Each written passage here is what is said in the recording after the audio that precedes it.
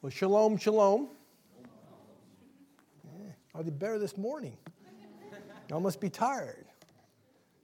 I'm in church a lot, so to me, I like to have fun in the pulpit. I like to enjoy what I'm doing and enjoy life, so to speak. But I'm excited about tonight. Hopefully, we be a blessings to you. Quickly, thank you so much for allowing us to come. Y'all have a great mission house, and I'm sure you've been told that many, many times, and let me add another one to it. But just so comfortable and so relaxing. We got to get the candy out, though. It's for us diabetics.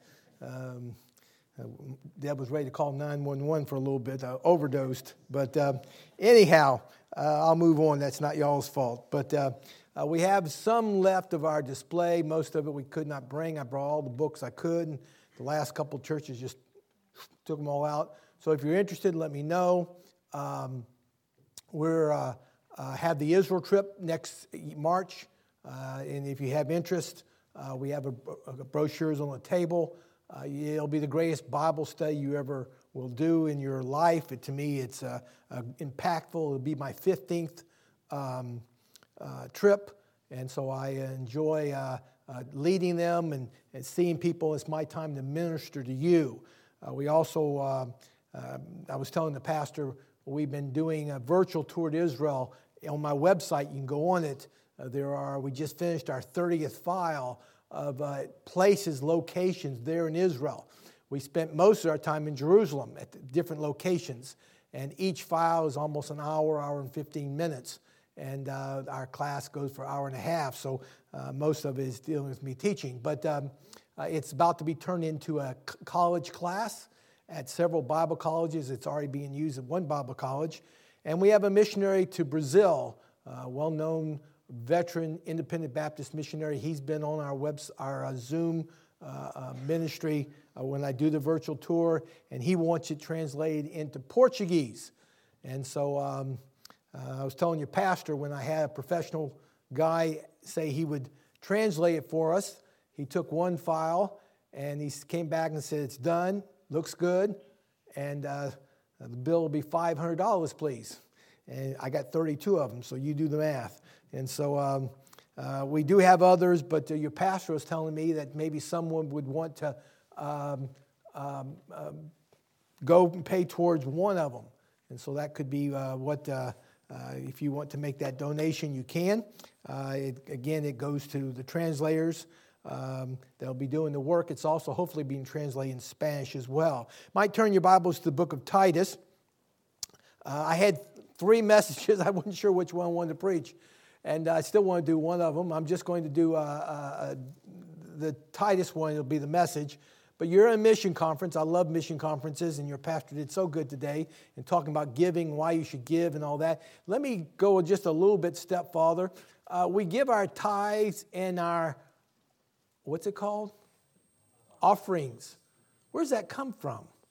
The Old Testament basis. And a tithe is what you owe. You haven't given anything when you give a tithe. So when you give an offering, and you're in a mission conference now, raising offerings, the offerings in the book of, I always like to not say it too many times, the book of Leviticus. Seriously, you say Leviticus, people's eyes starts going back of their heads and they want to fall asleep. But you read chapters 1, 2, 3, 4, and 5, the burnt, the meat, the peace, the sin, trespass offering. When you're giving these offerings, and the mission conference as well, what you're doing is, God, here's what you've done through me this week. And I want to give an offering, because they were voluntary. Nobody's got a gun to your head. At least, preacher, I don't think you've done that yet. And no gun to your head. This is as God's working through you on a daily, weekly basis. And you come to church, and when the offering is passed and you put nothing in, you're saying, God didn't do anything for me. And how sad is that? God's done so much for you and I. So when you understand giving, it's an exciting time that you get to give. And that the Lord's blessing you, you get to show that, as in Bert, when you thank God for your salvation. The meat, where God's giving your food. You got the refrigerator full, right? And a vow offering, the God has answered your prayer. How many of y'all had prayer answered? When's the last time you gave an offering thanking God? Why should God answer your prayer? Why should God answer my prayer? Who am I? Who are you? Yet God answered our prayers, and we ought to give back. It's like when you have a son or a daughter, and they say, Dad, can I have some money? And you say, well, son, I'd like to give you some money, but I'd like to see your house, your room cleaned, haircut, this, that, and the other. I want to see some outward manifestation of that. And so trespass, sin offering, and trespass offering. It teaches you how to give. That's not my sermon. That's sermon part 1. So we're in Titus chapter 2. I had to get that out there. When you learn to give, mission giving, when you learn that how impactful it is, all you're saying is, here's what God has done to me, and I'm going to, Lord, thank you. And it's not just money, it's your time, talent, as well as missions. You're supposed to reach the world. You can't do it unless you have missionaries who are doing it. So they're going in your stead. They're going for you. So we're in Titus chapter 2 as I get in the real sermon, and I had to give that part of it. Would you do me a favor? Would you stand one more time? Make me feel at home. I've got to hurry. Titus chapter 2, the Bible says in verse 1, but speak thou the things which become sound doctrine. Ooh, I like that, sound doctrine. That the aged men may be sober, grave, temperate, sound in faith, in charity, and patience. Is that you? Well, maybe you're not the aged one, but you still should be that way. The aged woman, I won't go there. Likewise, that they be in behavior as becometh holiness, not false accusers, not given to much wine, teachers of good things, that they may teach the young women be sober, to love their husbands, to love their children, to be discreet, chaste, and keepers at home, good, obedient to their own husband, that the word of God be not blasphemed. Young men likewise exhort to be sober-minded, in all things showing thyself a pattern of good works, in doctrine showing uncorruptness, gravity, and sincerity, sound speech that cannot be condemned, that he that is of the contrary may be ashamed, having no evil things to say of you. Look at verse 11 now. For the grace of God that bringeth salvation has appeared to all men, teaching us that denying ungodliness and worldly lusts, we should live soberly, righteously, godly in this present world, looking for that blessed hope and the glorious appearing of the great God of our Savior, Jesus Christ, who gave himself for us that he might redeem us from all iniquity and purify himself a peculiar people zealous of good works. Let's pray. Our gracious Heavenly Father, thank you again for the opportunity and privilege. Lord, we ask now as this mission conference, our part here tonight, may it be an impactful one. May it be one, help us to understand our motivation of what we're supposed to be doing every day and our motivation to serving Christ. Lord, if we lose this picture, this thought, Lord, it's going to cause us problems and bring difficulty on us. Impact us tonight. In Jesus' name I pray, and with thanksgiving, amen. You may be seated. What is your daily motivation? Some people say, well, my daily motivation is to go work my job, pay my bills, take care of my family. Those are all good things. But what is your daily motivation for serving God? Now, I'm going to give you the title yet. I'll give it to you maybe in a little bit. But I like to let you think about this a little bit before I actually give it to you. So I want you to understand all those items that Titus is bringing about, the aged men, the aged women, the teaching you young. That is a daily motivation that is supposed to help us each day. The key statements of each one of those is that what was motivating them to do that? What was their motivation to be obedient to God's word? And the answer was looking for that blessed hope and that glorious appearing of the great God, our Savior, Jesus Christ. That is the purpose of why we have the motivation to do what we do. There has to be an urgency. The one thing that we lack most of our time is urgency. Most of us, we kind of have well, I'll do it someday. I remember years ago when Deb and I were first married, I call it back in BC, before children. And we were going to buy one of those stereos, one of those big things, they bought back then. And it had a 8-track and cassette. I mean, it was a cat's meow, quadraphonic. And everything we wanted. Went to Sears. It was on sale. And so I looked at it. Salesman came over, told us this, that, and the other about it. And then he said to us, Well, now, if you want to buy this stereo at this price, because it was on sale, you need to buy it within the next hour because it ends tonight. Well, we've been saving for it. We knew that was what we wanted. But my motivation was to have to buy it now was because the sale was going off. Of course, I was young, didn't know if you wait a little bit, it'll probably be cheaper the next month or two. We didn't know that. But as a believer, what occupies your mind each morning? What is your motivating factor? What pushes you to bring your lost friends? That's where we're missing. Motivation and loved ones to church. What motivates you to give your time and your talent to your church? Why give the missions? Special offerings? Many think, well, it's my duty. If I don't do it, the preacher says I'm a backslidden heathen. Well, that's not the right motivation. The old saying is so true. Do God's work for the right reason and the right way, and God will rightly bless you. Now, I'm a little old, but there was a comic strip, Little Abner. How many of y'all remember Little Abner? Yeah, I can see all our ages. It's Al Cap ended in 1979, by the way, and from 1909. And they had this character in the Little Abner called Joe Politic. He has no vowel in his last name, so I just call him Joe. He always had a rain cloud, remember, over his head? And if you look at his shoes, there was holes in his feet. He always had bad luck. Nothing ever went right for him. It was always, he was an iconic character.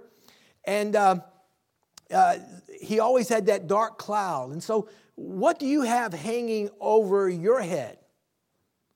What is over your head every day, every hour, whether you're asleep or awake? What is motivating you?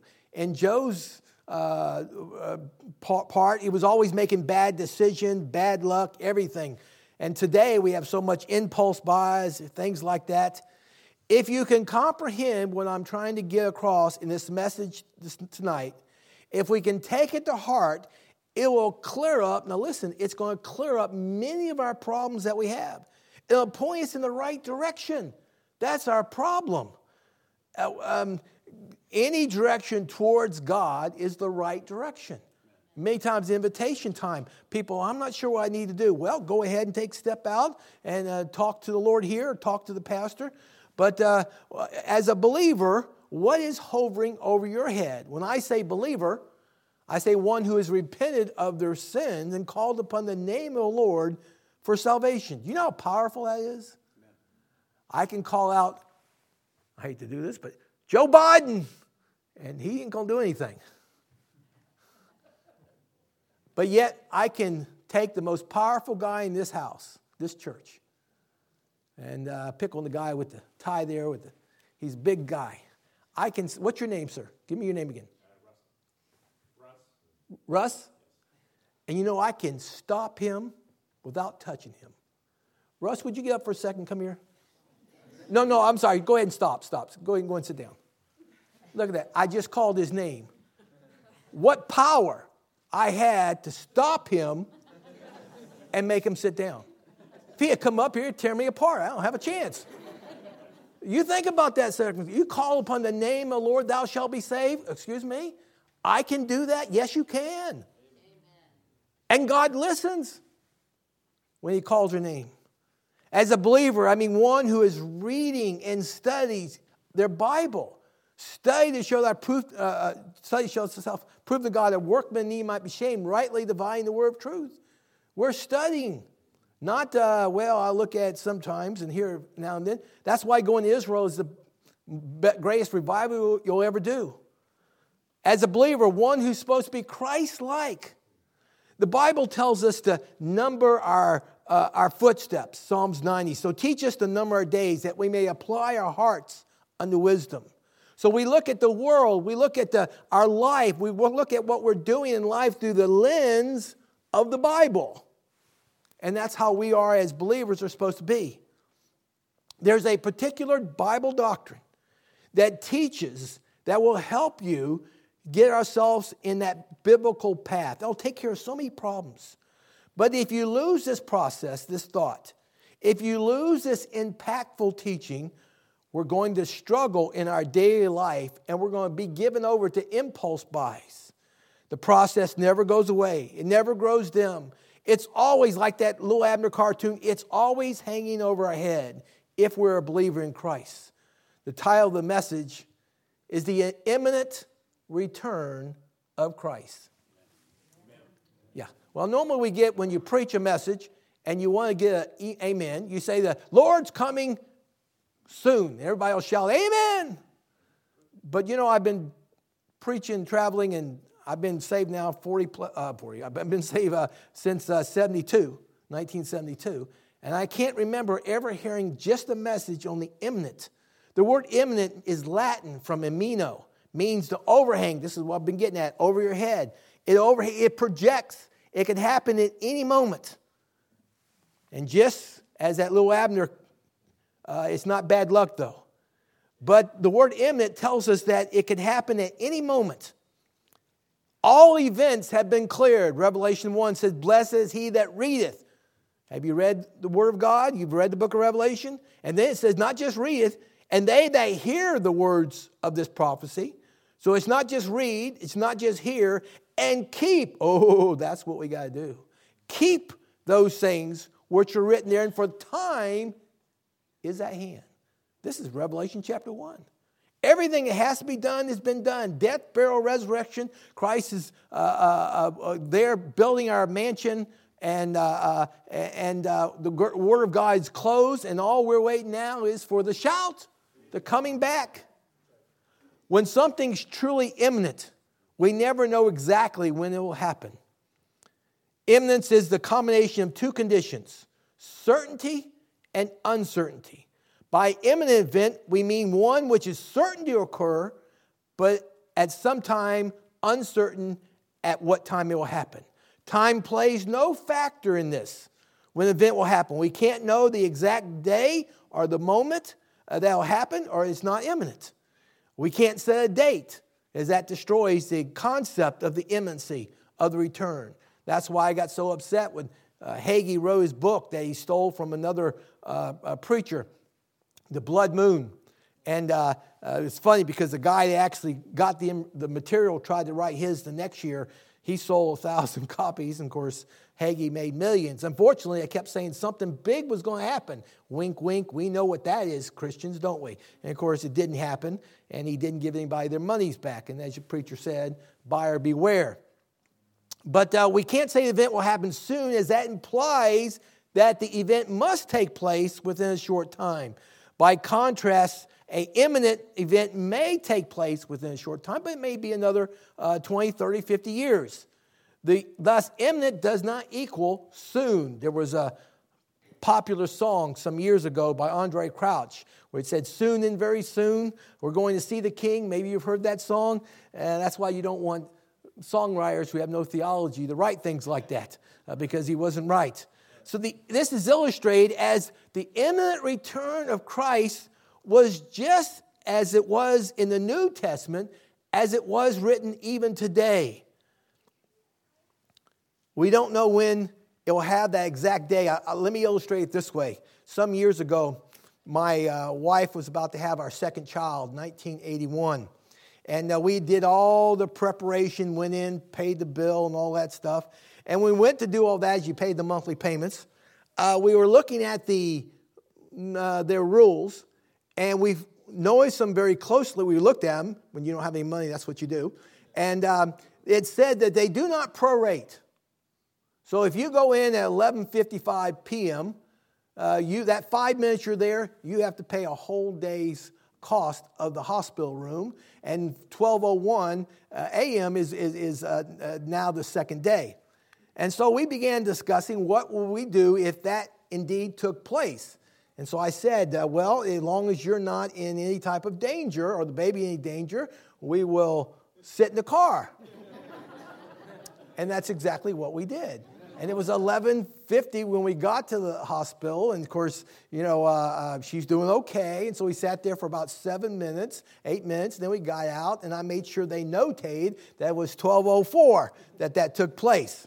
So, but we didn't know when. And of course, she gave birth to Rachel that morning, and they sent her home that afternoon.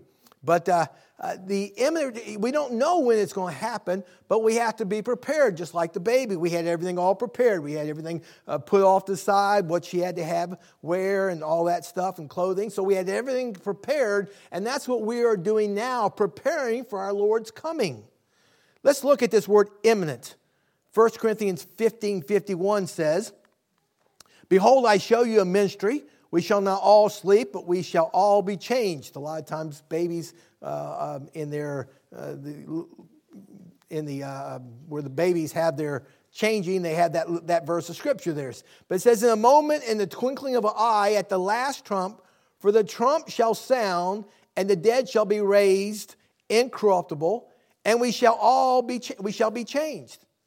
R.C. Linsky said, "The simple fact is that Paul did not know when Christ would return.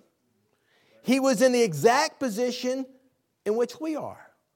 All that Paul knew, all that we know, is that Christ may come at any moment." The word imminent is the word parousia. It just gives you a Greek word. I want you to know it just because you read books and you're going to hear scholars and other people, they'll just say, instead of the word imminent, they'll just say parousia. And it just speaks of a presence, the arrival, the official visit. It's used 24 times. It's used for some other people as well, but 17 of the times actually deals with the second coming of Christ. And so Paul even referenced this coming of Christ at the Lord's Supper. When you prepare and do the Lord's Supper, you don't have the table out, I was thinking you may have. But for 1 Corinthians 11 says, "For as oft as you do eat this bread," you know about this. How many of y'all have taken the Lord's Supper? Everybody? Okay. "And drink this cup, ye do show the Lord's death." What? "Till he come." His coming. This is what we're waiting on. This is the blessed event. The blessed hope is the rapture of the saints. 1 Corinthians 16:22 tells us that if any man love not the Lord Jesus Christ, let him be anathema. And then he uses the word Maranatha. The word Maranatha has a lot of eschatological statements concerning Christ's coming. It's an Aramaic expression. It means our Lord come. They're asking for our Lord to come. That's our hope. That's what we're looking forward for it to take place. Barclay explained it this way: "It is strange to meet an Aramaic phrase," because the word Maranatha is an Aramaic phrase in a Greek letter to a Greek church.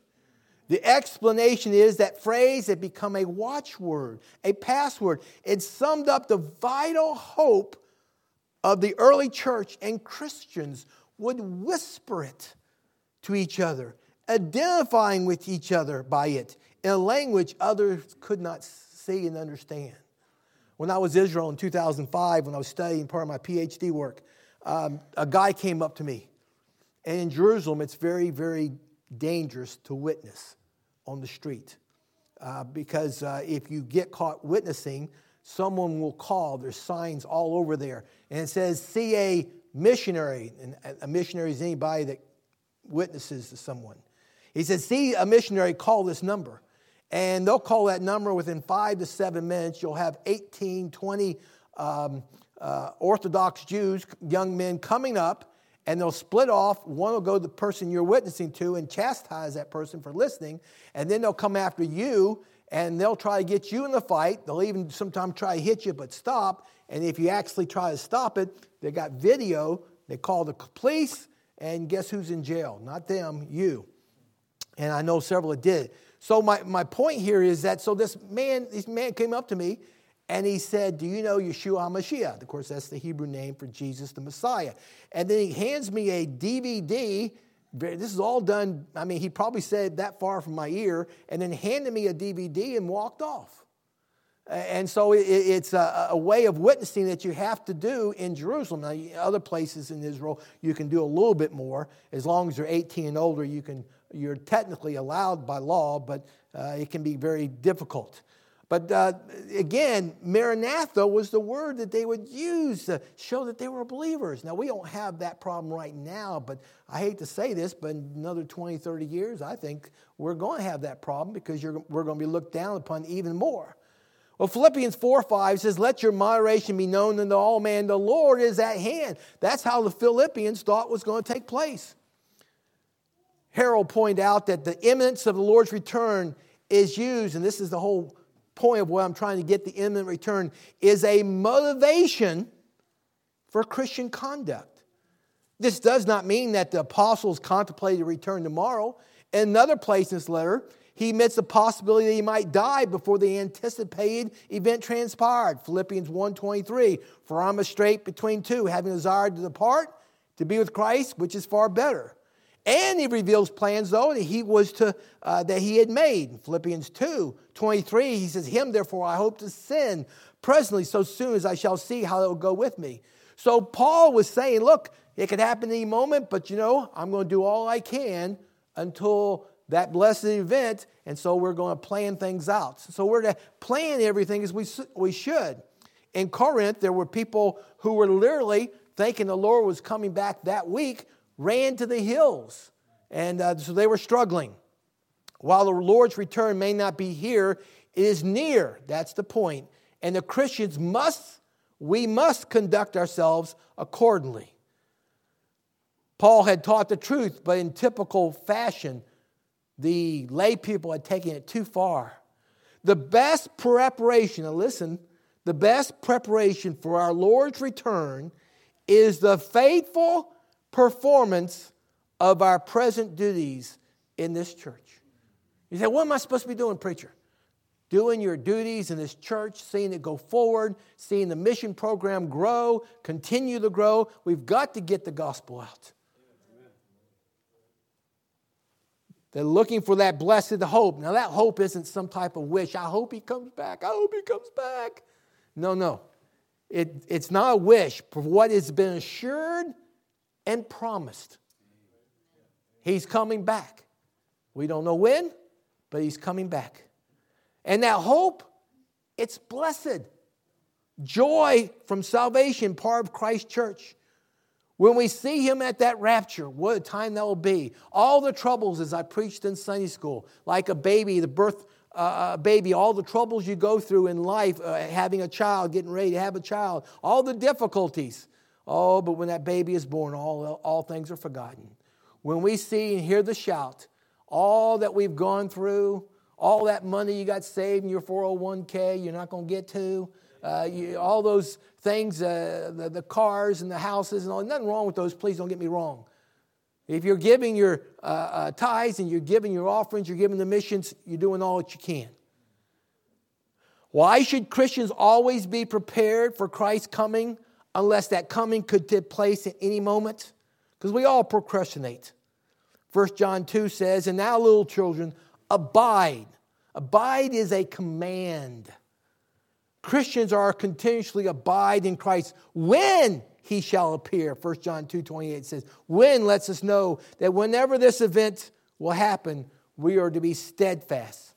So we may have confidence and not be ashamed before him at his coming. Oh, that's our one thing we miss. We're really fearful. Well, I don't want the Lord to come back so soon. I got things I want to do. We always joke, preacher talked about the Lord's coming back. Whenever I lead a trip to Israel, I always tell everybody, Lord, I want the Lord to come back the last day of the trip to Israel. The last day. And then I always tell everybody else that doesn't go with us, we're going to see Jesus before you. Because, see, we're closer. I'm joking, but it sounds good. But anyhow, the point of what we're trying to say is we're to do our very best. That's all God asks of us. There is no S on my chest. I'm no Superman, you're Superwoman. There is no such thing, super Christian, no such importance of that, that we are that. All we can do is our very best. And if you're giving God your best, that's all he can give. But the problem is, most of us are given leftovers.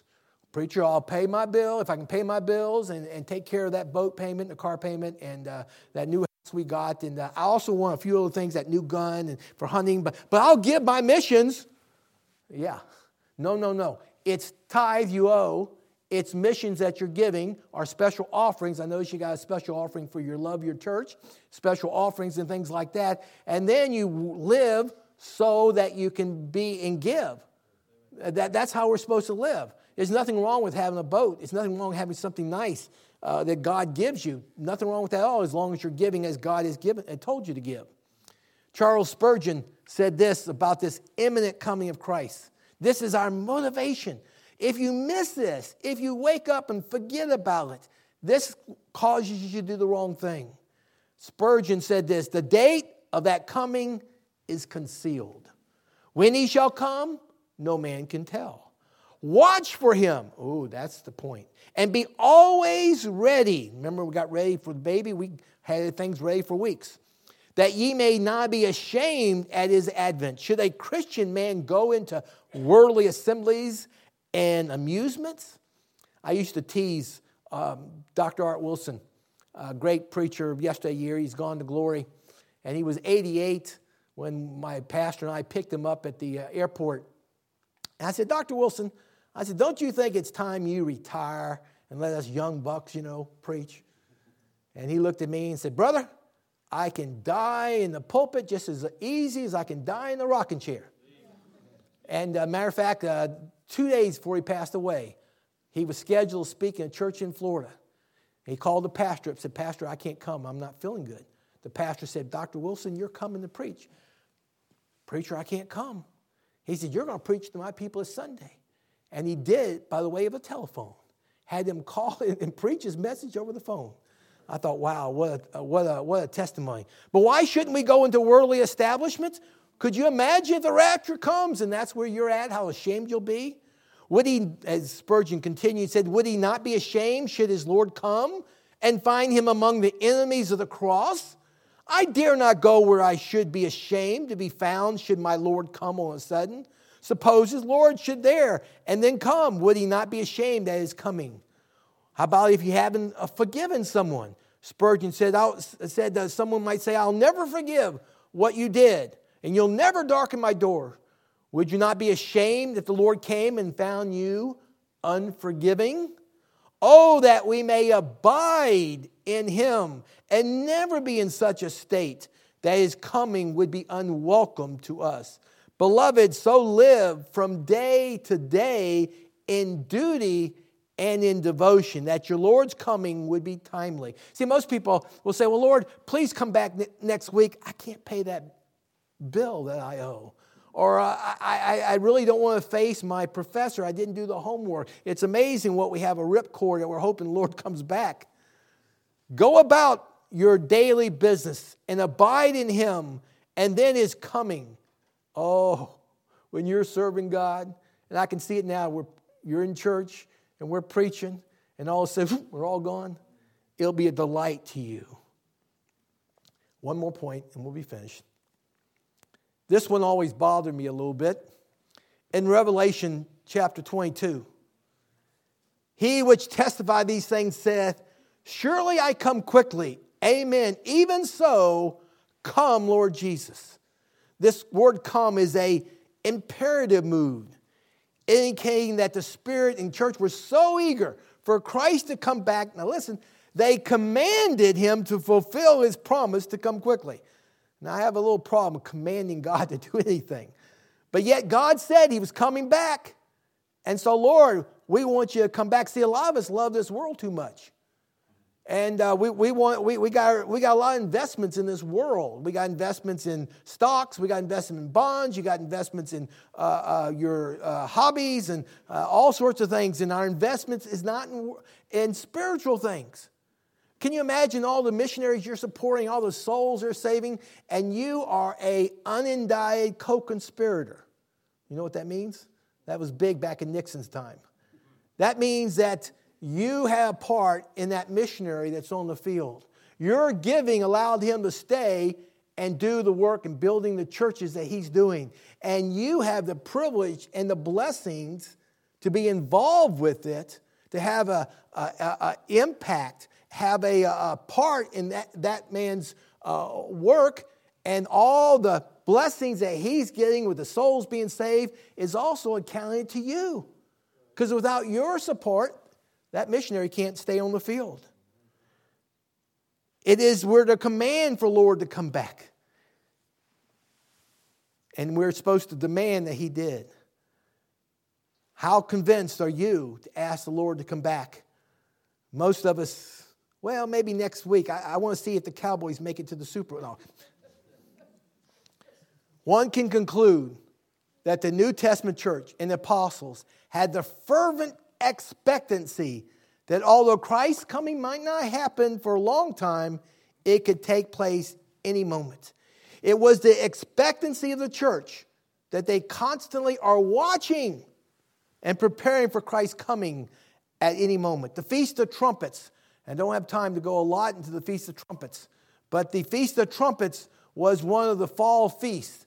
You had the spring feast, greatest prophetical chapter in the Bible. It's back in Leviticus chapter 23, where he had the Passover. Christ died on the Passover. He was buried on the Feast of Unleavened Bread. He arose on the Feast of First Fruit. Holy Spirit came right on time on the Feast of Pentecost. And then the fall feast, which is the 7th month. And the 7th month, the first one's the Feast of Trumpets. Now, the Feast of Trumpets is the only one not mentioned. And the purpose of the Feast of Trumpets was to look for the shout. You're supposed to look and watch the moon, make sure that was to come, a full moon to take place. And you were supposed to be watching an expectancy each year. And it was for Israel to make Aliyah back to Israel, Jews who are all over the world, to go back at that time. And it also speaks to us as Christians with the shout. We're supposed to be watching and doing and waiting expectancy for the Lord to come. That is our motivation. That's why we give. That's why we go. That's why we witness. That's why we serve. It's not because we think, well, preacher's going to say something nice about me from the pulpit. No, I get to do these things. I get to give. You know, it's funny. We have no problem giving when it's something we love. When my grandkids would come over, I wanted to take my wallet out. Here, what do you want, kids? What can I get you? You know, see a smile on their face. You want ice cream cone? Yeah, let me get you that. I can do that. When you love something, you have no problems. Look at people today in their sports. They got jerseys that are costing $7,500. Nothing wrong with these things. I'm just trying to say, when it's something you love, they don't have a problem putting it on their car with their favorite sports heroes and all that stuff. Again, nothing wrong with rooting for a team. I'm not trying to say it's bad. What I'm trying to point out is that if you love something, there's no problem of going, oh, do I want to give this time? Should I give a little less? I mean, it's economy's pretty rough. Look, I get to give. I get to give to missions. I get to give to support. I owe my tithe, and I give my offerings. And I give my mission offerings because, Lord, you've told me I've got to reach the world. And we're doing it through this church. So at the invitation time, with your head bowed and your eyes closed, at this time, I want you to look at your life, look at yourself, this mission conference. Souls around the world are hanging in the balance. There are Jewish people that need to hear the gospel in this community. What are we doing to reach them? There are Gentiles in this community that need to hear the gospel. But not just this community, not just in this area. You've got to think outside of just me, myself, and I, and my family. You've got to look around the world. And this church can't do it. They cannot give. This church cannot give what they do not have. And all the money this church needs is right here. It's in your pocket. The question is, are you willing to give? Our gracious Heavenly Father, maybe there's one that's never given their life to Christ. They've never given repented of their sins. They never saw themselves as lost. They were good people, honest people, but they come to church, but they never had that personal change for salvation. Maybe at this invitation time, they would come to the front, take the preacher by the hand, and get saved. Maybe there are others that are giving as well, that have given in the past, but they've not given with a cheerful heart. They've not been excited about seeing their giving and how much more the gospel is going to get around the world. They've not seen how that meant how God's working in their life on a personal basis. And when God is blessed, we need to give so others can be blessed with the gospel. Lord, you know what each one needs. Lord, we pray that you'll impact them this evening. In Jesus' name I pray, and with thanksgiving, amen. Pastor, as you come.